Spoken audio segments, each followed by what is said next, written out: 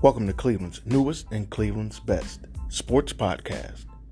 This is Two Guys and a Mic with your hosts Ron Pierce and Sean Davis. Let's go.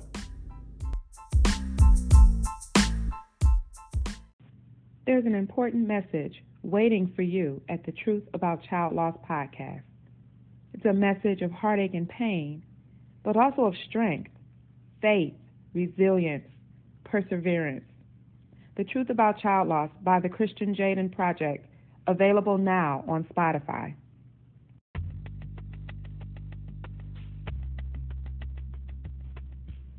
Are you looking to make a lifestyle change for your health and wellness? Try personal training through Renegade Soul. Follow Renegade Soul 216 on Instagram and Facebook. Go to the website www.renegadesoul216.com. Sign up today for your first personal training session. You're worth it.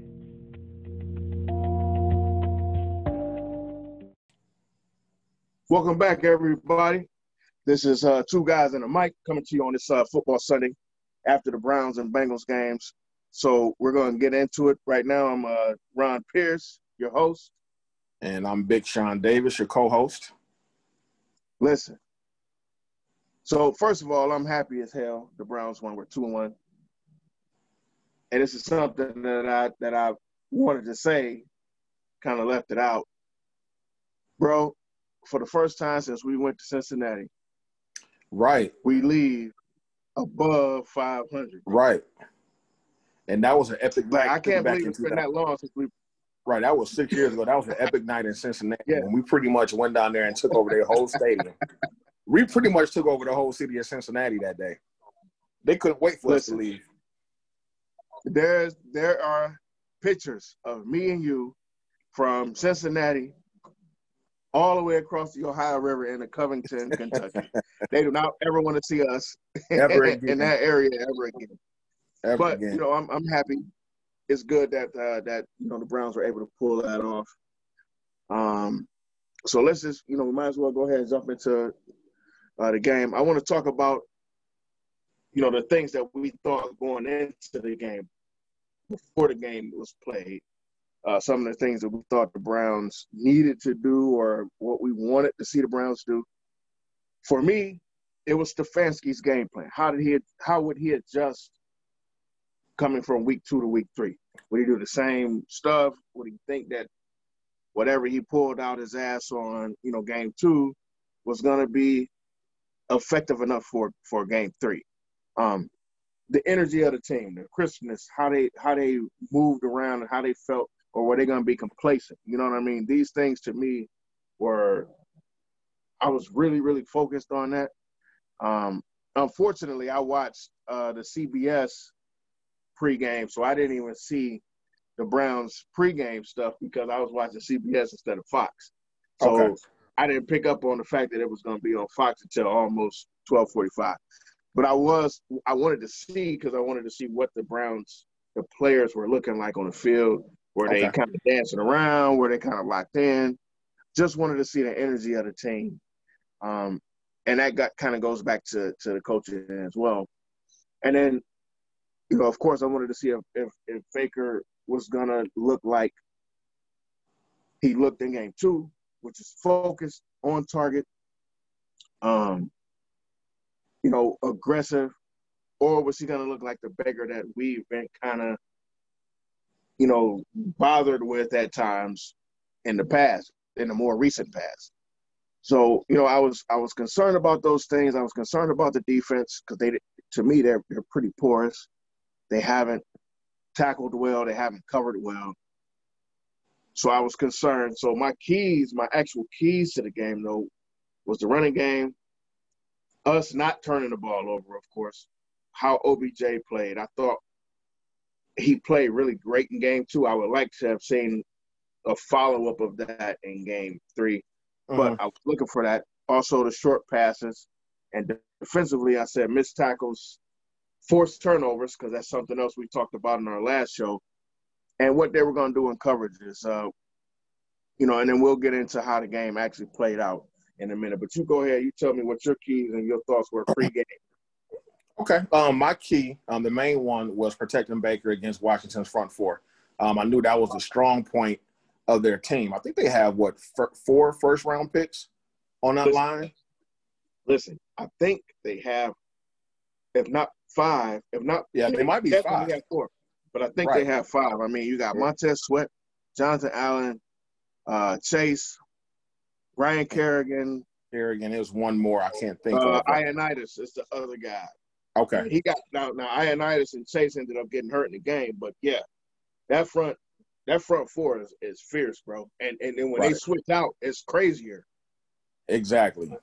Yeah, so that was my main thing that I was looking for. I also wanted to see how Stefanski was going to come back after that big win against Cincinnati. Was he going to stick to the same game plan where you pretty much focus on the run and then use play action off of the run, which is very successful? Also wanted to see how our linebacking core was going to play. And so that was like my 3 keys. Look, who are the linebackers? Exactly, the no-name linebackers, except for Taki. Shout out to Sione Taki. My guy, Sione. Go ahead and shout out Sione. But, man, you were being real nice when you said that the defense was porous. That defense stinks. It's more than porous. I mean, Washington, who can you name on that offense? Besides, the only reason why we know Haskins and McLaurin because they went to Ohio State. That's the only reason why we know those. I don't know anybody else. Listen, McLaurin was actually lighting them cats up, to be honest with you. He was. McLaurin was He was lighting them cats up. Them 2 or 3 times he got the rock, he was lighting them cats up, man.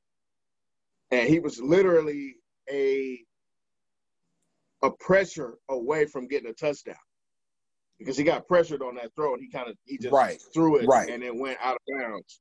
But that was he was wide the heck open. And who was the running back? McKissick? Like who? I literally have never heard of that guy. Yeah, McKissick before. Yep. Seriously, I've never heard of him. You know what? Because I played Madden, I knew who he was. Okay. But I can't say that I know who he was because he's been so good in the league, per se. Right. You know what I mean? Well, you know what, though? Like I know the Nick Chubb the NFL is going through a phase how the NBA is going through. And they really are the major sports. You're getting an influx of new young talent. A lot of guys like undrafted free agents, things like that, or guys that have been around for a while, just now coming into their own. And a lot of these guys I'm really not familiar with. So it's good to, see some of these young guys I've never heard of. And get to know them and see how they progress, throughout their career, moving forward. But the games are different now. It's not like you have mainstays. Like you knew where John Riggins was going to be at back in 85. You knew John Riggins was coming back next year. We knew Clay Matthews and Ozzie Newsome were coming back. Like we didn't – what you talking about, Bernie, not going to be the quarterback next year? Right. Like that wasn't even a consideration for us. But now we live in a different time. You see Cam Newton in New England. You see Tom Brady in Tampa Bay. 5 years ago, nobody would have thought that. So that's one of the reasons why you're seeing a lot of influence. The game is different. It's a totally different game. It's a quicker paced game, and I think that's why we're seeing so many new names and so many and the injuries are and that also playing a huge role in that. Injuries playing a huge role. The game is also more specialized, even though it's been specialized for some years now. That's nothing new. But when you said the injuries right there, that is a huge key. These guys are dropping like flies. Yeah, especially now with the season being what it is, a lot of guys really haven't. I mean, I know they went to training camp or whatever, but they didn't have the long OTAs. They didn't have the preseason games where you get a chance to stretch out. Right. You get a chance to throw yourself in the ice tub. If you go to training camp and you don't really get hurt, you're probably not spending no 20 minutes in no ice tub. Yeah, with that, you just need contact. Like Marcus Allen said something some years ago, when the NFL, with the new CBA, how they were trying to, lessen practice time, less contact during practice. And Marcus Allen said that's a bad thing because your body has to get used You got to get the contact. Used to them bruising, man. Right. Your body has to get used to it. And that's why I think why you're saying it's not just this year, but just the past few years, you're seeing a rash of injuries. So I just don't think these guys are ready for the punishment like they used to be back in the day. Yeah. And not to sound all old school. I don't want to sound like the old fogey or anything like that, but I definitely think that the less contact and practice you have is definitely attributing to some of the injuries that are going on. I don't necessarily think it helps. I think it can help. I think I understand the concept, but I agree with the fact that you do need to be contacted, right, in order to, like, boxers spar. They don't go to less sparring. They spar. Right. They get punched. Now, do guys go for the knockout punches and all that stuff? Maybe not necessarily, but you still catching that jab. You still catching that hook. You know what I mean? So it's still something that makes you feel and understand that I'm getting this contact, and that helps you when you get to the point. So let's jump into the actual game. So again, one of my focuses was Baker Mayfield. Baker is for a lesser phrase, I guess. I'm trying to say this, but I don't really mean it this specific way. Baker's very inconsistent. Right. I wanted to say something else, but I think inconsistent is probably just the best way to say that. So he'll have a decent game over here. He may even have a really good game over there. But there aren't really many connecting parts that put that where you got 2 or 3 or 4 or 5 really good games from Baker Mayfield. Right. So I knew he had a really good game on Thursday, and he looked not what we saw on in terms of numbers, what we actually saw in the player that Baker Mayfield is. He looked fired up and ready to go. Like, I was like, wow, okay, this is a guy I can hang my hat on right there. If that's the guy I'm going to see all the time, then I want to see that. So I was hoping to see what I was going to see after seeing that guy, him being inconsistent that way. I didn't see that guy today. I'm just going to be honest. He was off. He was behind. He was over. I feel like he got a problem stepping up in the pocket too. Yeah, he did some. He made some attempts too. I think that he stepped around. I didn't see him step up. Like I step back, I take my 3-step or 5-step, and here comes the pressure, and you move, but that pocket is collapsing because there's a hole, right, and I'm just gonna step up and keep my face downfield. I don't see that. Now I see rollout. I'll see maybe I'll take off and run, but I don't see I'm steady gonna throw this thing downfield. I don't see that. Stand in the pocket, move up, probe, and see what you can find. I get what you're saying. This is what I want to say. Like in the first quarter, the pressure was getting to him. Chase Young, especially Montez Sweat, were just being disruptive the whole game. Listen. And I think that was throwing off the timing of the offense, period. And that's why we got off to that slow start. And then two, Washington went right down the field, with our defense being as porous as it is. And like nobody seemed to be in rhythm. There was no synchronicity on the field at all, defensively, or offensively, especially in that first quarter. But those are some of the things that we've talked about that we don't always do. We being the Browns, we don't always do that to people. Like, we don't enforce our will to just disrupt, even if you don't get the sack, even if you didn't get the tackle. Right. We don't always do the things that disrupt the flow, the ebb and the flow of what these guys do. And that's the difference between from what I see from Myles Garrett and what I saw from Montez Sweat today. Now, Myles Garrett made 2 really, really big plays today, 2 huge plays, but he wasn't disruptive the whole game. Like, he made those 2 flash plays, and then you didn't hear from him kind of like in the middle of the game. You know what I'm saying? So Montez Sweat was constantly, putting pressure on Baker Mayfield, disrupting it. Also in the run game too. Even though Chubb had a great game, Montez Sweat's presence was felt during the whole game. And I don't get that from Myles Garrett for all 4 quarters. Montez and Jonathan Allen Yeah. He was like, it seemed like he was all over the place. So was Ryan Kerrigan. Like they were, every time you looked up, you saw one of those guys getting off the pile or chasing the play down with, you know what I mean? Like you did. I'll be honest with you. You're absolutely right. I think they're different kinds of defensive players than Miles. Not taking any credit away from what you said or not taking up for Miles either, but I just think they're different. I think Miles is more like an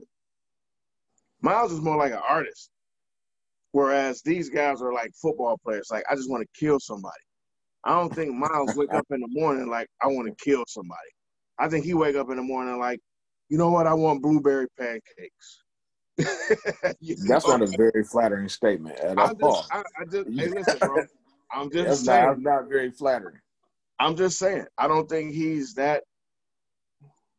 Not to say that he's not a good football player. Not to say that he isn't or doesn't have. Honestly, to be honest with you, this dude has like all NFL talent. Like, he is incredible. I've never heard any announcer or anybody speak about his talent in a way. The one thing that I've always heard, we heard it prior to the draft when we got him, is his want to play football. Yeah, his motor. His want to be there. Yeah. So, and I think that that's what we complain about often, is that we don't see that push, that motor, that just always on type of thing. He's just not always on. Right, and especially now, for the contract he just signed. You know, I'm gonna tell you, and I agree. You'll never hear me argue with that. His contract is phenomenally crazy. So you want this dude to be in the backfield every time. Every time you want to see this guy somewhere near the ball. I'm going to be honest with you. I said this the other day. I saw him in the backfield a lot today. I saw him just miss a lot today. Now, I know just misses the still Bobby Heenan's phrase, you know, close only counts and horseshoes and hand grenades. You did not pull out the Bobby Heenan card. Shout out to Bobby the Brain Heenan. Shout out to the Brain. Also, rest in peace to Road Warrior. Is it Animal that just passed? Yeah, Animal just Animal. Passed away. Yeah. Joe Laurinaitis, his son used to play for Ohio State. Right. So shout out to Road Warrior, Animal, one of my favorite tag teams of all time. One of the greatest tag teams in the history of wrestling. They are easily, if they're not top, like number one, trust me, they ain't past 2 or 3. No, right. I can't think who else will come in the ring and win a match before they intro music even finish playing? Before the second verse of the intro music, they already then did they move off the top rope 1, 2, 3 match over, you know? It was stupid. That used to be stupid. But so yeah, I agree. I don't know that Miles is always on, but I did see him make a lot of plays in the backfield. I did see him force stuff up the field a little bit more. Other than those 2 big plays, other than the sack, actually he was the one who, when I mentioned about McLaren having that touchdown, he was part of the pressure that forced that pass to be a little bit off. So you know what? He's not been playing awful. He just ain't getting digits right now. So what is he only got 2 sacks now? He got 2 sacks on the maybe season. 3 sacks. And I'm not even worried about the numbers. I'm not even worried about the numbers. It's just the eye test for me. This is impressive. I want to see him being. I just want to see that disruption, and it could be that, you know, without having Olivier Vernon on the other side, another pass rusher, you know, he's getting a lot of attention. I get that, but I just want to see. It just seems like that. You know, Haskins had a lot of time today. Like, he didn't feel, you know, a couple of times he felt the heat, but he looked comfortable, you know, most of the game. Now, on the positive side, he sucks. So, that really helped us out a great deal. Because that would be any other quarterback. If that would have been a competent quarterback back there, we would have lost the game with the type of pressure we got on them today. So while you said that, let's talk a little bit about Haskins. I don't necessarily think he sucks. He's got awful tendencies, though. Yeah. So, and I only say that, I don't want to say he sucks right this second because he's so young. He's only in his second NFL year. So I want to see, can he develop or can he be developed? Because what I saw, I'll be honest, what I saw in the first couple drives, whatever was scripted, oh, that dude was on. He was just like pop, pop, pop, pop. He was on. And they were killing us. Like you said, that offense isn't that good or that great to just move the ball up and down the field right. the way that they were. But whatever they had scripted for him today, the last game I saw him play, he was kind of all over the place all the entire game. And even though they won that game, this was last season, even though they won that game, I didn't feel like he was any good. Like, I literally felt like, man, this dude stinks. How was he that good at Old State? And he stinks that good. It was different. I didn't walk away from today's game feeling the same way. Yeah, difference between college and pros. I just didn't walk away from today's game. Yeah, well, the thing with him, too, I think he really only had one full season in college, right? As a starting quarterback? Yeah. Right. And a lot of times those guys, when you only have 1 year of high competition football, a lot of times it takes them a while to develop once they get to the NFL. Now, really, Haskins probably should have been in a situation where he could sit behind a veteran maybe for 1 or 2 years and learn and get some seasoning. Just like Cardale. Yeah. Right, same thing with Cardale Jones. The guy who needed to just sit and learn and figure out how to play. And I don't mean sit behind a Tyrod Taylor, which nothing wrong with Tyrod. I don't dislike Tyrod at all. I mean, you need to sit behind a established quarterback that's already done this so that there's no question in your mind, I'm better than the dude that's on the field. Right. Right. That's because Haskins' main problem, he doesn't know how to look off his receivers. So almost all his turnovers came, he was staring down, his receivers. He was like this. And our defenders were jumping on it. Right. Can't do it. Exactly. This ain't darts, homie. Look, this ain't darts, homie. Exactly. You can't just look at the target and then throw it and think nothing bad is going to happen. Right. So I'm with you. Let's talk about the positives. My first positive. I had a bunch of positives. I actually had a bunch of positives. And I'm sorry. I didn't mean to cut you off, bro. Oh, you good. Go ahead. I had a bunch of positives, actually. First of all, our offensive line is really good. Can I start there? The offensive line was – I was just watching. Even on the plays that Baker bailed on, it had nothing to do with his time. And this is a good defensive line. Like, it didn't always end up being – you know how everybody used to say, oh, Baker's running for his life. He wasn't running for his life today. He may have gotten pressured. He may have gotten, somebody who came around him and swatted at him. But he was not getting touched up. And no, they got 2 sacks today? They got 2 sacks. There were no turnovers, so he wasn't forced into anything. No, and the rookie had a bit of a tough day today. Wills, he had a couple of penalties. He had a couple of blown up assignments, but he's a rookie, and you playing left tackle, especially against Montez Sweat, so that's going to happen. And I was just getting ready to say he playing against one of the better D ends in the league. I'm not tripping on that. I'm not going to say I'm not tripping on that. I'm just going to say that should be a learning. It's going, something like that is going to happen.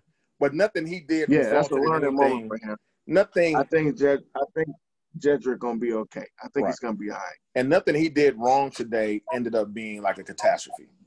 He didn't give up a strip sack or anything like that. He had a couple of mistakes, but that's going to come but with you know what? experience. But to be able to get that push for the running game to really get off against that front four is I got it. My hats off. I got to take my hats off to the O line. And I Carl think, Joseph had, and on top of that, I think you should give Stefanski a kudos because he stuck to the game plan because the running game really wasn't jumping off. It wasn't working early. It wasn't really working early, and he stuck with it. And we kind of grinded it out, and eventually opened up some big holes and got some big plays today. I agree with that. I can't argue with that at all. I was actually wondering, like at first I was wondering why he was going with Hunt so much, and I think he felt like maybe they think that because Chubb's in the game, that's going to change how I do this game plan. Right. So I'm gonna move this guy out and I'll bring in Hunt and see if Hunt can get off a little bit. So I mean, again, I like the fact that regardless of who was in, he was still committed to the run, and that's something that we've seen in the past. We've seen guys get 8-9 yards to carry, and that'd be the last time they touch the ball. Right. You don't see them no more for the game. Right. So I'm happy. I have to tip my cap to that. I thought it was a solid game plan from Stefanski, and the fact that he stuck with it. And we went down early. We went down early in the third quarter too. Like we didn't just like walk away with this game. We were losing for a minute in the third quarter after we had been up for a while, and to see the team come back and keep playing, that bodes well for the morale of the team. Right, and that's one of my positives as well too, because normally in that situation, when the Browns have a big lead and give it up, they just automatically collapse. But we have poised, stuck to the run, hit a couple of big third down passes, huge third down passes, and then focused back on the run and went back and took the lead, and that was the ball game. So I definitely want to give the Browns credit for that, and also capitalizing off the turnovers today. When the offense was kind of sputtering, defense wasn't really playing all that well, and they made huge turnovers to put us in a position to score. And normally, like we talked about before in the past, we would never capitalize off turnovers. Either we get a field goal, miss field goal, turn the ball back over. Yeah. We'll get a turnover, go 3 and out, turn the ball back over, something dumb, something goofy. Anything so for to us kill them to on actually get what we could get out of it, because I'll be honest with you, without those 5 turnovers, we might have lost today. I think we would have. So, because we weren't, but you know what though?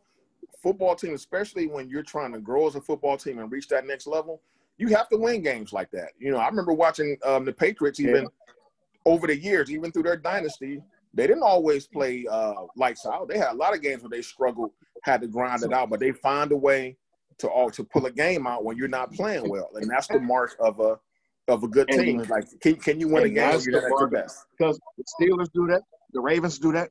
I remember watching a AFC Championship game. I think the score was like 13-10. Right. Like, it was just we just gonna grind this, or 13-9. That's what it was. It's just gonna be a grind out. Each team is actually in the game. Each team is right here when it matters because the game is so close. And then that one touchdown was the difference in the game. Right. You know what I mean? So that was – I appreciate all of that stuff. Carl Joseph had a huge first half, and I think overall if I had to give a game ball, it would be between him and Sheldon Richardson because Sheldon Richardson played awesome today. And I don't know if it's because showing up this season. I don't know if it's because these guys are from Minnesota, which is where he kind of had some of his bigger years, all his bigger years. But, I mean, this dude's all over the place all of a sudden. Yeah. He wasn't that way last year. That's what we brought him here for, is to be that disruptor in the middle. Listen, I ain't mad. I ain't mad at all. I'm happy to see Big Shell out there doing his thing, but that's actually helping everybody else on that defensive line. To see Sheldon getting that push and to see, like you say, without Olivier Vernon on the other side, to potentially be that. I know you got issues with Olivier, but sometimes your who you are precedes you. So he's known as a pass rusher, so they might pay more attention with him on the field. Now you got him, Olivier, and you have Miles all pushing up the field or potentially pushing up the field. Who knows how that's going to work out for us in the future? Right. You know what I mean? So, yeah, man, listen. Overall, I was happy with the game. We put some stuff together. I always look at the scripted plays, and then I want to see, once we get past the scripted plays and the game becomes the game, what we choose to do. And I think Stefanski is attempting to build a real identity for who we are. And I think that's the running game. If you think for 2 seconds that we want to be a throw 47 times a game type of team, we're not going to win a whole lot of games, man. No. We're not. No, there will come a time. Now, there are going to be times when we have to. You know, you may just get behind a lot. You got to put the ball on time. It will be times when that happens, but I think our identity should be a physical football team, but we need to get more physical on the defensive side. Offensively, we're very physical. Defensively, I see cornerbacks playing 15 yards off the line of scrimmage, which I hate. And I know we don't have our starters out there. I know that we're decimated by injuries. But get up on them. Disrupt all that. Disrupt our starters. But you know what? Our starters, and I took a tally, bro. So I said turnovers in my keys to the game, whether we turn the ball over or whether we force turnovers. But I was very specific with the defense. Like I thought that the defense needed to start doing, like you say, I don't want y'all to play soft. I want you guys to be more aggressive. So go get these balls. Go make that catch. Swat that ball. Make that strip. Like, you know what I mean? I wanted to see those things. So I made a tally of forced turnovers and almost turnovers. So we had 5 actual forced turnovers and 3 almost turnovers. Now, you might say, oh, that's good. Well, here's why I bring this up in this particular talk that we're having. We didn't have all of our best guys because the defensive backs are kind of decimated right now with, Greedy Williams being out. Kevin Johnson played today. I have no idea why. Kevin Johnson played a lot today, actually. And here's where I'm going with that. I'm glad you brought that up, too. Your boy ain't looking great right now. My man had an interception in his hands. It was right there. Caught it and got it knocked out of his hands by the tight end. Like, dude just came and hit him and he just dropped it. Listen, bro, and he got beat twice on coverages.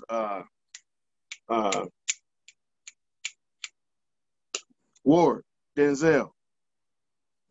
He looked awful today. To me, Denzel was at the top of my negatives. Okay. He started playing because, to me, Johnson should have started, if you ask me, but he didn't. He came in for Denzel. Denzel was on the bench. The coach kind of like, yeah, man, just stay over here for a minute. Well, Denzel was healthy as hell, standing over there. Listen, I would say that too. Look, Chase Young had a groin injury, went into the locker room and came out with a T-shirt on. Right. You got a groin injury, you still got your helmet on? Come on, man. Come on, man. I ain't buying it. You think it was a bench? Because he had a great game last week. He had one of his better games to Brown last week. He had a good game. And that's what we had touched on too last week, was that we just need to see that consistency. And see, we're not consistent from week to week. That's where I was getting ready to go. Like, to me, I think it's a consistency thing. I don't think it's like a punishment per se. I don't think they want to go away from him, and neither do I. I don't want to throw the dude away. Kind of like I was talking about Greedy. I didn't say throw Greedy away, but I was kind of like, man, you got to show me something. I don't have that same feeling about Denzel. However, today he was kind of getting torched. Like, he was on dude. What's his name? Inman. Yeah. He was on him on both touchdowns. And, I mean, he just ran a regular. No, he wasn't on the first one. The first one was someone else. It wasn't him. But you can't allow, and that's just defensive back-wise. I don't know what the hell they doing back in that defensive backfield, bro. It's the scheme, man. They're playing soft. They're giving the receivers a free release off the line, and you can't give a receiver a free release that close to the end zone. Because all he did was cut. He did a slant. But listen, if you give that, and you know your safety is going that way, if I'm the slot guy, and I know my safety is going that way, I'm going to play you to go that way. Well, the problem I'm not going to give you the middle. Is, too, we don't have any safeties. I mean, they're out there. They're out there. Karl Joseph played pretty good today. Who? Karl Joseph played good but today. Sendejo didn't. I don't know that Sendejo has ever played good. That's what I'm saying. Like on the one touchdown where when Denzel got beat on the inside, because it gave him a free release, and Sendejo came late over the top, and it was too easy. Look, I don't know what the hell sometimes, and I know I ain't in the NFL, and I know people can say easily, bro, you don't play. Listen, I don't play. And there's a reason that I don't play. First of all, I'm 46. So even if I had played, I wouldn't be playing right now. But we've all played and we've all watched a lot of football, and we've covered a lot of football in our own situations. It's certain stuff that you just know. Like, if you just stick to the basics, bro. What the hell was Sendejo doing? What was he looking at? What was he thinking about, bro? In that particular situation, you got to cover that over the top in the middle. And he just waited, which gave dude the room to get in there. And then guess what? Here he come with the late hit to try to separate the ball, but he already in the end zone, homie. Exactly. It was too late at that point. So, as far as game balls, I'm going to give my game balls to Nick Chubb. Nick Chubb is a monster. Absolute beast. Also going to give a game ball to – all about business. I'm going to give a game ball to B.J. Goodson, one of the no-name linebackers. He actually had a very, very good game. Really good, man. And he made plays when it counted. Like in the fourth quarter, the third and fourth quarter, he came up with some huge plays that we needed. And that's all you want sometimes when you're struggling. Somebody make a play. So look, that pick he got was huge. And he played it perfectly. Exactly. He played it perfectly. In my third game ball, I'm going to give to Karl Joseph. So I got Nick Chubb, B.J. Goodson, and Karl Joseph, which is ironic because as much as we just bashed our defense, two of my game balls are going to defensive guys. But defense, homie. Hey, but they made plays today when they had to, force a lot of turnovers. So I'm going to give credit where credit is due. You have to. And like I said, I'm going to give mine to Karl Joseph, Sheldon Richardson, and I'm also give it to Nick Chubb as well. I think Nick is a very underrated talent in this league. I heard the announcer say he's the best running back nobody's ever heard of. I don't know who's never heard of Nick Chubb. Yeah, if you haven't, it's only a matter of time. Because it's only a matter of time. He getting ready. Because if it wasn't for Freddie Kitchens' dumbass last year, he would have led the league in rushing. And all of a sudden, he decided to stop running them the last 3 games of the season for whatever reason. So, but you know what? And I'm sorry. I didn't mean. I see the look in your eye. I see that pain look on your face when I brought up Freddie Kitchens. I'm sorry, bro. I didn't mean to do that. I know it hurts. Because last year actually hurt more than the 16 season. It did. Look, last year hurt more. Actually, I think it might have. It might have. The 16 season, I was numb. I was good. I had emotionally. Especially after Cody Parkey booted that junk in Miami, I knew at that point, I said, yeah, we're going to 16. Like, yeah, we're going to do it. Exactly. So, man, and think about this, man. We out there with Cody Kessler and Deshaun. I was like, my God, Deshaun Kaiser. Who else do we have out there? Was McCown still with us then, too? McCown started the season and got hurt. Remember, he tried to Okay. dive for a touchdown early in the first game of the season, and he Yeah. got a concussion and was like out for like. He was done. That's how Deshaun Watson. I mean, not Deshaun Watson. Deshaun Kaiser ended up as the quarterback. Yeah, I remember that. And Yeah. you know, we just had a cadre of worthless quarterbacks come through And we here. have a cadre of worthless players. And then even no matter how good you are, when it's all crumbling around you, ain't that much. And you're right. You're absolutely right. It's just not that much you could do, man.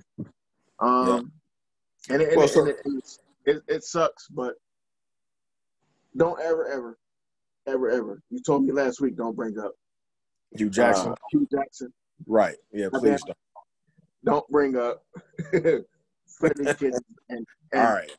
the abomination that is Freddie Kitchens. You'll never hear the word Freddie Kitchens come out of my mouth again. Look, so you know on the next show, I'm probably gonna bring up Freddie Kitchens. Right. Exactly. All right, man. So my overall grade for the day, I give him a B-. I'm happy with the win. Next week we have the Dallas Cowgirls, America's Bandwagon, down in Jerry's World. Big game, big game. So we can finally, this is a true litmus test to see where we are. Even though Dallas underachieves a lot, they got a lot of talent on both sides of the ball. And it's definitely going to be a big test for us. So I'm really looking forward to this game.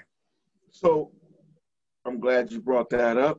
I'm glad you pointed at us in that way, which is why I don't call you just a co-host. You actually are the host along with me, because you can lead this show the way it needs to go. I mean, I'm just saying we're both co-hosts. It's two hosts, so we're both co-hosting the show. You know what I'm saying? Not to put either one of us above the other or one below the other. Right. We're both co-hosting the show. So here we are on our way to Jerry World. For some reason, I'm just not afraid of the Cowboys. Now, I know we can go down there and get it handed to us. Our defense is awful. Zeke Elliott is Zeke Elliott. So I expect for Zeke to probably run, because McKissick was running kind of crazy today at certain points in the game. Yeah, he had I'm expecting a nice couple of runs. Yeah, Zeke could probably have a pretty solid game against us. I'm not a big Dak Prescott guy. I don't really see why the hoopla is with him. Exactly. He hasn't won anything. However, we'll address that in our midweek show to figure out, what we think is going to happen in that game. I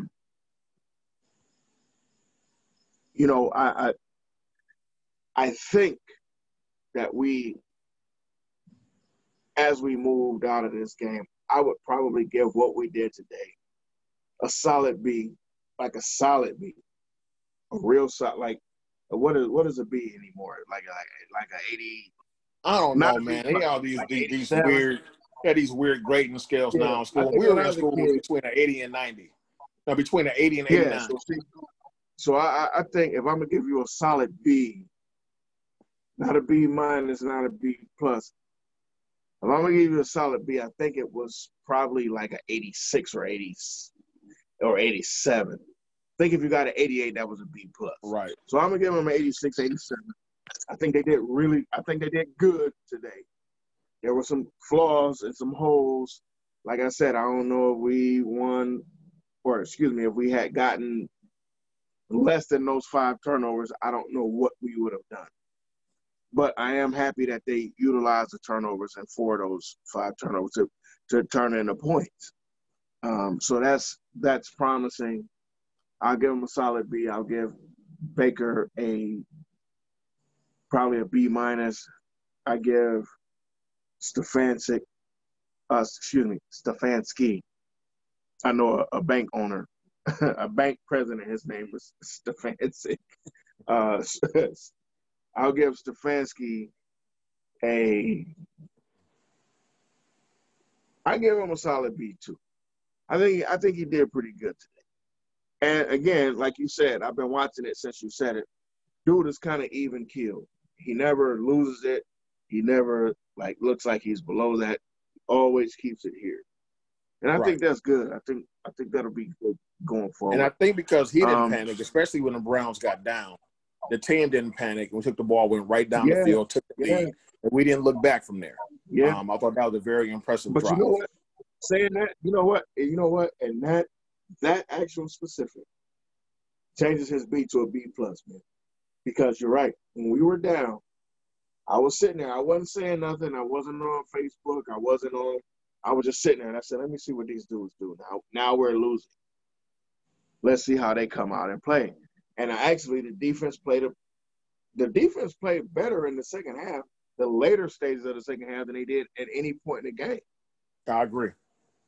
You know, so I know he's not in charge of the defense. However, we didn't see many bad plays from the quarterback. We didn't see many bad plays from the O-line. We saw great running from Nick. We saw tough running from Hunt.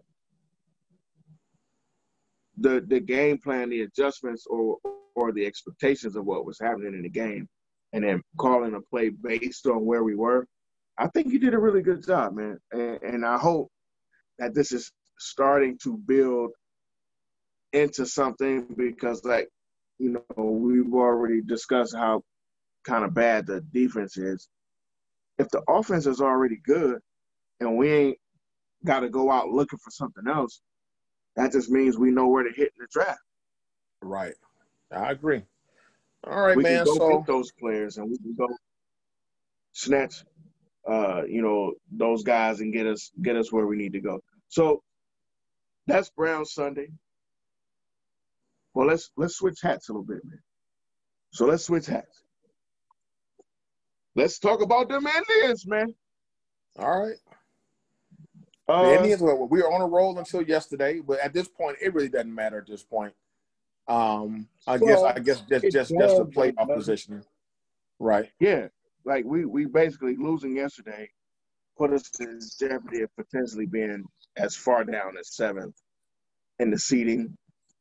Okay. Which would basically mean we don't have a home field advantage at all. We'll be on the road starting out every series, basically. Yeah, because the way that the system is set up for that first round, I think they're all at the home team's stadium. So it's a 3-game series, and whoever's the higher seed gets all 3 games. But I don't think at this point in time, with it being no fans, the only thing that plays a part in who gets last at bat. Other than that, I don't think it puts either team at an advantage or a disadvantage right now. So I agree that. So I don't know if there's a whole lot to say. The Indians have been on a roll. Had one of the worst losing streaks ever in the modern history of the Indians, losing those 8 straight. And I thought we were going to do a tailspin, but Sandy got them back together. Shout out to Sandy Alomar, who's taking Terry Francona's place. Terry, get well soon. We need you back out there, but need you to get better first. I think Sandy has done a great job pulling that team together. Sandy's been awesome. And pushing the right buttons, because the team still can't hit at all. But we got one of the best pitching staffs in the American League, and during this last little run that we've had timely hitting, especially from Jose Ramirez. He's pretty much put the team on his back, and he's been carrying us, going into the playoffs. So I guess by the end of today, I guess we'll know who we're playing in the playoffs. The last time I checked, we were tied 2-2 with the Pirates, and that was kind of like back in the 5th inning. But I need to check the scores and see, where we are. So I think by the end of the day, we'll know who we're playing in the playoffs in the first wild card round. So early in the season, I know it was a kind of a shortened season due to the COVID and whatnot. I said early on, everybody was going in on the offense, going in. I said, hey, listen, if I don't know nothing else, I agree with what you're saying that they don't necessarily have consistent hitting, because you'll have a game today where they hit everything. But then you'll have 2 games where they don't even know what a baseball looks like in terms of hitting. But I said to everybody, I said, just relax. I think they're going to make the adjustments. One of the things that I know or that I've seen over this isn't like the mid 2000 Indians where they can't figure it out. I think they're well managed. I think they actually are well coached. So to have a guy, the first base coach like Sandy Alomar, who can go from that to take over as manager, managing the squad. Right. I think mentally these guys are okay because they got the right folks above them that keeps them motivated and keeps them aware of what's going on.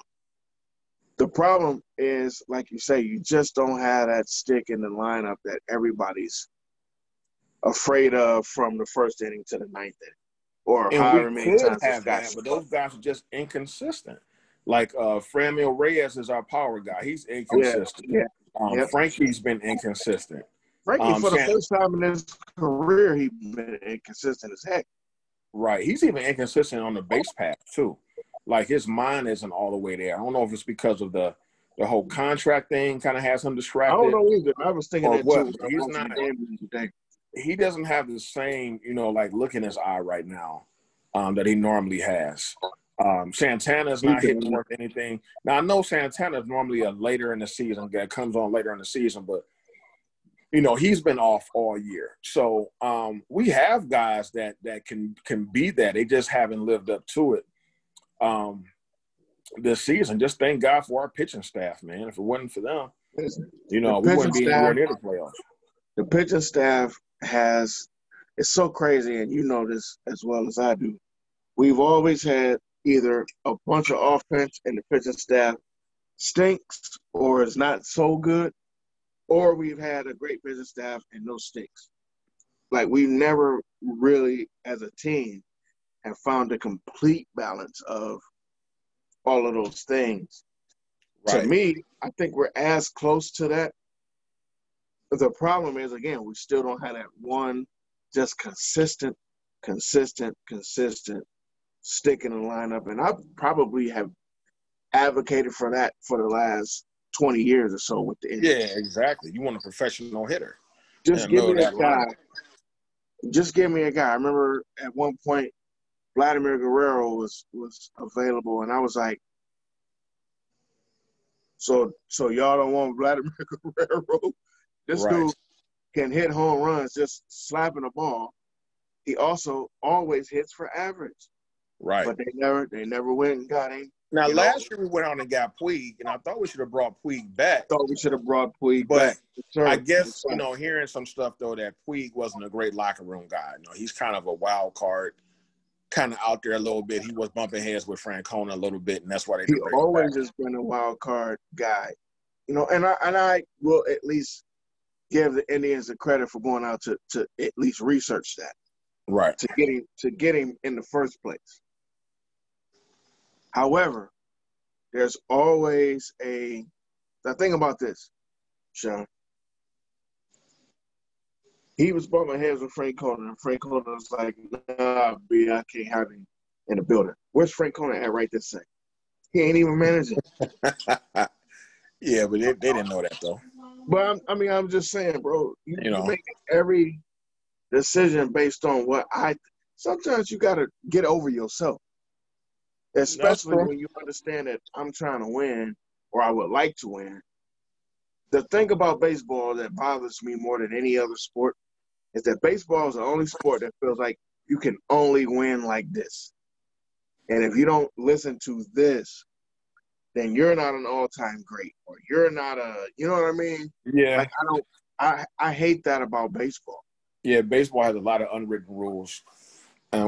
Quite frankly, a lot of them are antiquated. Especially too, the game has gotten kind of stale. So if you want to attract the young people to watch, you got to let these guys be themselves.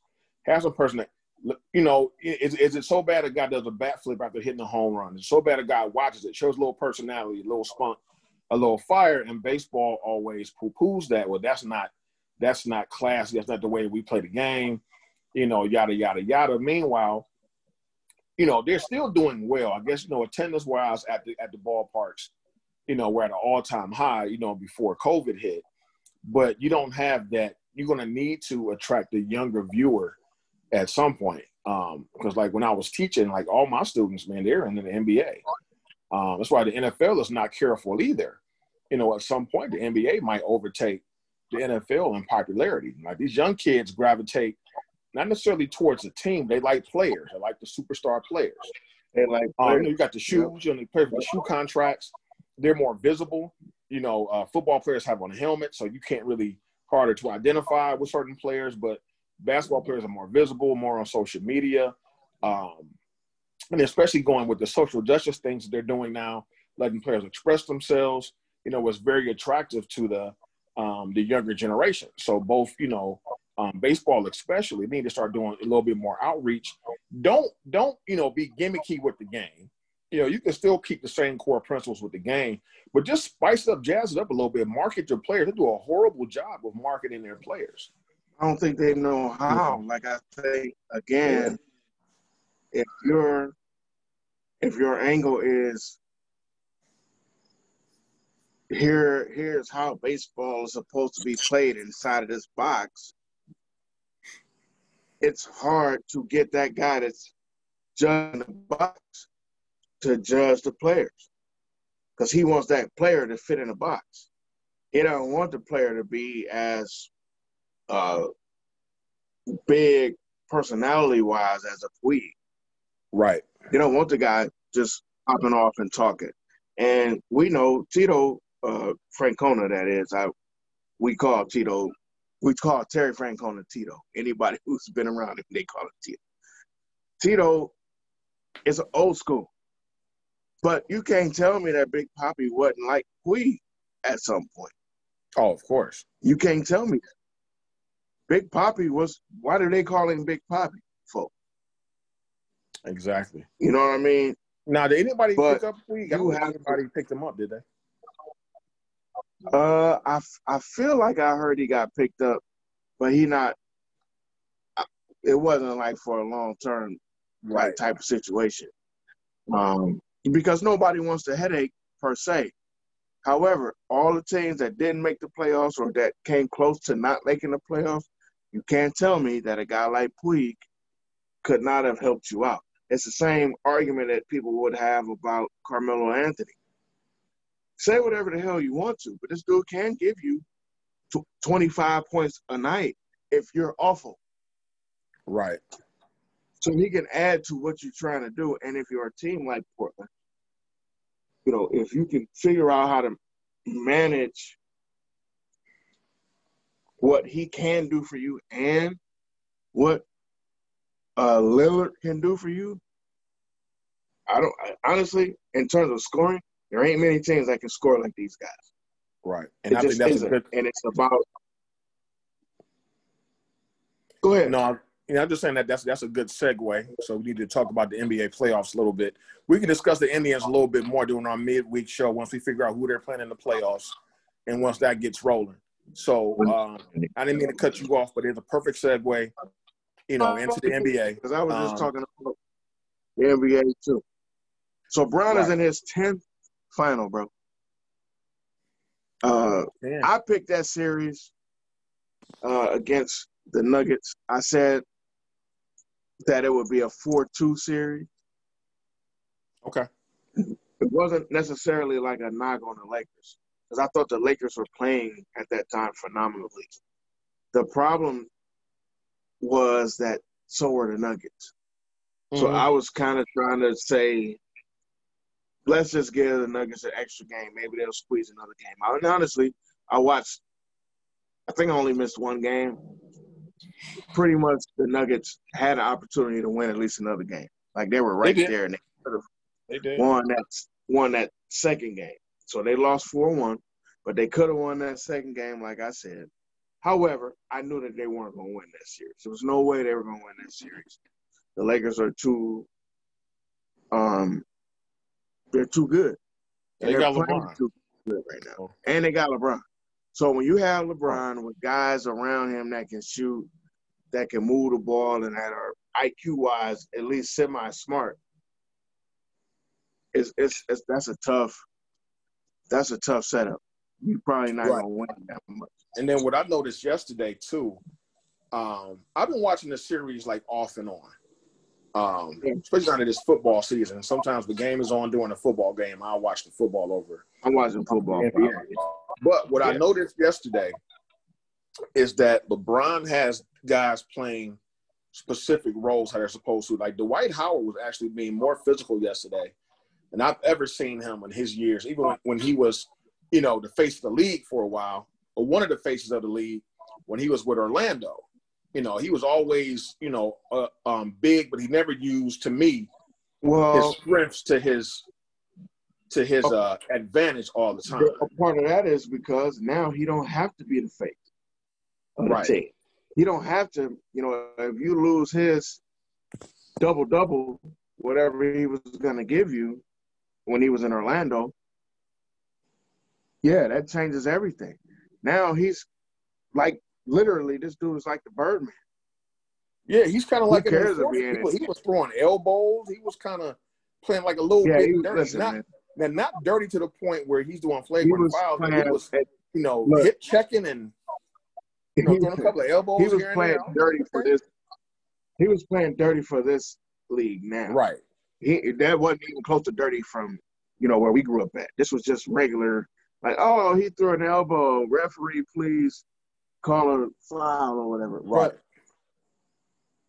he did his job, and that's actually what LeBron has around him.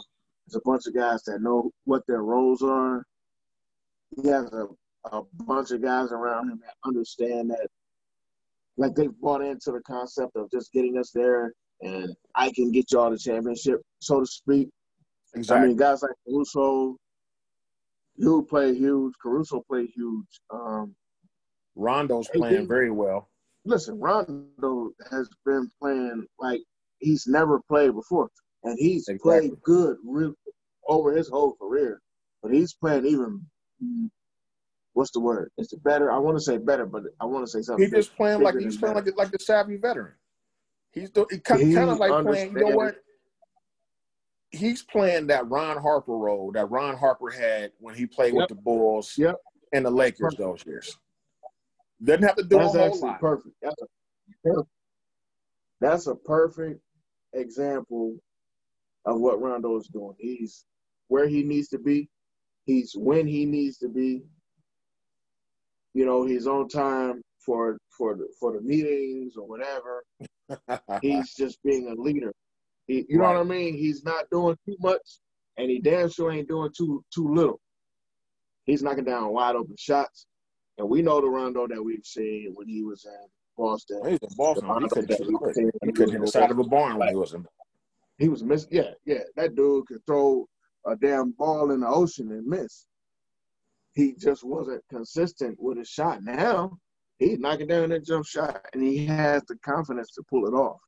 So when you got guys around you that understand their roles, they're not trying to overstep their roles. They're not trying to be the guy. It's definitely going to help LeBron be wherever he needs to be. So my hat's off to LeBron, to the Lakers. You guys have made it to the finals. Now you just got to finish the job. On the other side of that bracket, we still have on the short side one more game, but on the long side 2 more games. Right. Miami and the Celtics. Can Miami finish these guys off tonight? It's been such a strange series, man. It's so hard to predict. You don't know which Celtic team is going to show up today. Talent-wise, on paper, Boston should go ahead and win this thing. But Jimmy Butler has Miami playing at a level, and it's not. And what I know is like Butler's not even scoring a lot. He's not out here getting 30 points a night. Nope. He may get 15, like 16. 15 and 8. 15 and 8. Right, but he has these guys playing with so much confidence. He got Tyler Hero balling. Listen, Who else is out there? Bam Adebayo's playing out of his mind. He's playing his role. Bam playing crazy. Right. What's the other young kid? I can't think. Listen, I'm awful with names. I know you're talking about. Me Robinson. too. Duncan Robinson. That's his name. I mean, you got these guys playing. Why do I know Duncan Robinson's name? Why do I know Tyler Hero's name? It's because these guys are stepping up and knocking down big, timely shots in huge moments of important basketball games. And like you say, Jimmy Butler is just being a leader. And he's being like this, y'all got to play harder type of guy. Right. And I owe Jimmy Butler an apology. I didn't think he had that type of leadership in him, man. I thought he was kind of more like of a malcontent, more like of a me guy, especially when he was in Minnesota. But now after watching how Wiggins and Karl Anthony Towns were playing, and I look back on it, I see why he was acting the way he was acting, because they weren't stepping up. They were playing pretty much just playing soft. They weren't stepping up. So they played all that talent. There was no reason for those Minnesota teams not to have been contenders back then. So I get why he was, being that way. Prima donnas, like I said, those guys are like prima donnas, like. Yeah, same thing in Philly. I said Philly will never win because Embiid, as great as Embiid is, he's a prima donna. And Ben Simmons thinks that he's arrived already. That you're a 6'10" point guard. You got great defensive skills, ball handling, passing, but you haven't tried to improve your game. And you haven't led a team nowhere, bro. Yeah, you're a liability right now because you don't even have a mid-range jump shot, let alone a jump shot. You can't even hit a 10-footer. So I think Jimmy was, kind of like, man, I don't want to be here either because these guys ain't, they're not serious. And then he takes a Miami team. When he went there, I said, man, he's going there for the cash out. Because there's no way in the world he's going to be able to get that team anywhere. I thought that was a weird fit, man. I was like, why he going to Miami? Oh, he's just trying to get a check. Okay. Yeah, so Jimmy Butler, if you listen to this podcast, I owe you an apology, my man. You've shown me that you are indeed a great leader to get that cast of misfits, to one game from the NBA Finals. So if I had to make a prediction for tonight's game, I think I'm gonna go with Boston, man. I think Boston is gonna step up today and take it to a game 7. I think the way this series has been playing out, I think it's only fitting that it goes to a game 7. And I want Boston to win. I want Boston because I'd rather see an LA-Boston matchup than an LA-Miami matchup. Well, the LA-Boston matchup is always sexier for the NBA. That definitely is the sexy NBA thing that's happened a multitude of times over the course of history. Right. For me, I truly think that Miami's they're gonna finish this thing tonight. Okay. I feel it. I believe that I know that they can, and it's just a matter of getting it done. Like what time is the game now? Is it at 8:30? It's 6:30. I think it's at 7. 7. Okay, so I'll flip back between that game. What's the Sunday night game today? Is New Orleans and Green Bay? Yep. Okay, so I can watch Drew Brees in his wheelchair roll up and down the field. So Aaron Rodgers and his hover round. Right. Look, even though Aaron Rodgers ain't old, I mean, he plays kind of old anymore. Like, and I blame that on Green Bay's front office, but that's a whole nother story. I can go on and on for that. But yeah, I think Miami's gonna win tonight. I think they need to finish if they mess around and get a game 7, man, that's what happened to Denver. They were too spent to try to compete. Yeah. Every single solitary game. I mean, especially when you're playing every other day. You're playing every other day. That's a lot. And it does wear on you. And LeBron is, in general, and probably some of the best shape that you've ever seen. So when you get this dude 5 games, and now he's sitting back like this with his feet up, you ain't helping yourself. You ain't helping yourself at all. Yeah, exactly. You're right. If you want to win a championship, if you really want to win a championship, and if you really want your team to compete in the championship, you got to get rid of these guys today. Now, I'd say the exact same thing if the Celtics were in this spot 3-2. Celtics, you got to get rid of these guys so you can have a day or two to just, Right. Okay. Right. Exhale a little If bit. you guys go into this, if you go into this game 7, it just prolongs. In a nutshell, I think it just kind of prolongs your not winning a championship. That's what I think. No, I get So where you're win coming this from. thing, get this I just thing, think and that get the hell out of there. Yeah, that's the last point I wanted to make about that is I just think not in Miami, but in Boston, LA finals. I mean, there's so many interesting matchups because like Boston is pretty much almost a positionless team as far as how they play. Like, what is Tatum and Brown? Are they guards? Are they forwards? They kind of play like a hybrid.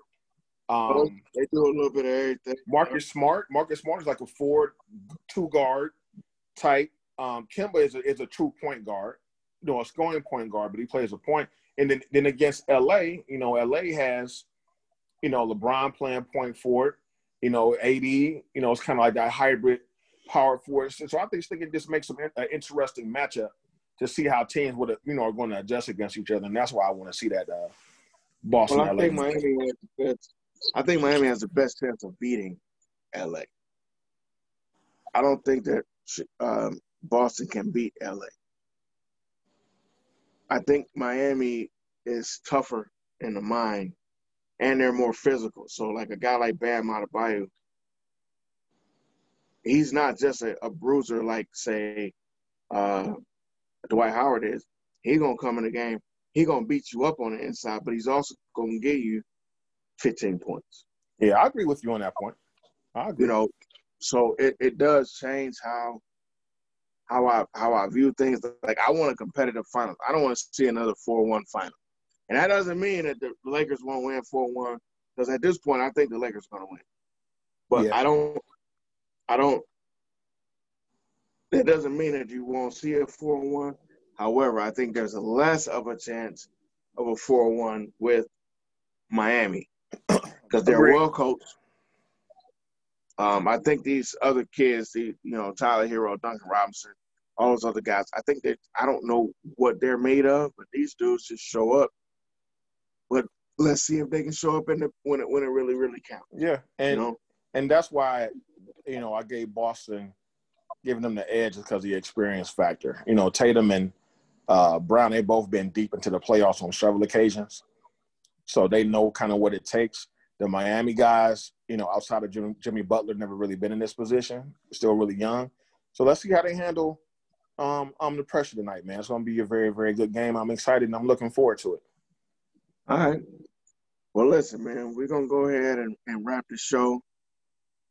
Again, I don't know if we expressed this enough, but the Browns win. The Browns win. The Browns win. And being 2-1 is better than being 1-2. And it's damn sure better than being 0-3. So I appreciate, regardless of the negatives, I appreciate everything that those guys did. A win is a win at the end of the day. A win is a win. A win, I'll take it however I can get. I got people texting me and Facebooking me like, oh, Washington sucks anyway. Listen, had we lost to them, y'all would have been like, how'd you lose to that team? So we win a game and we still stink. We winning games we're supposed to win. That's all you can ask for right now. And that's all you can do. We win. Whoever set this schedule up, we won what we should have won. We shouldn't have won the first game, per se. I didn't expect to win the first game. I would have loved to have won that game. But it's okay. And now we're on next week to the Cow Bitches. And we'll see how how that plays out down in AT&T, and the big stripper pole stadium that is AT&T Stadium. Jerry World. All right, my brother. Well, you have a good rest of your night. Hey, man, you too, bro. Thank you guys for tuning in. What'd you say? I said, love you, dog. I love you too, man.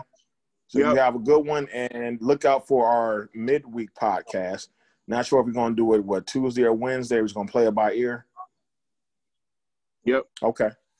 We'll figure it out. You guys be on the lookout for that. Stay ready. Stay tuned. And we will put that out there for you guys so that you guys can enjoy that as well. Thank you for joining us. Thank you for having us. Thank you for allowing us to be ourselves, because that's our goal from top to bottom.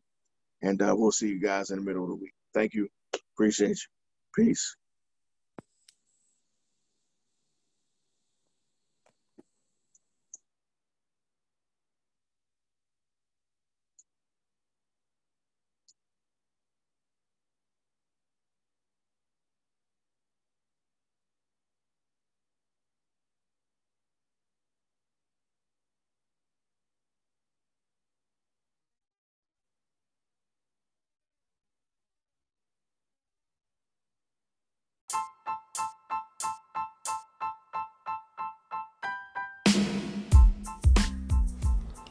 This is Two Guys and a Mic.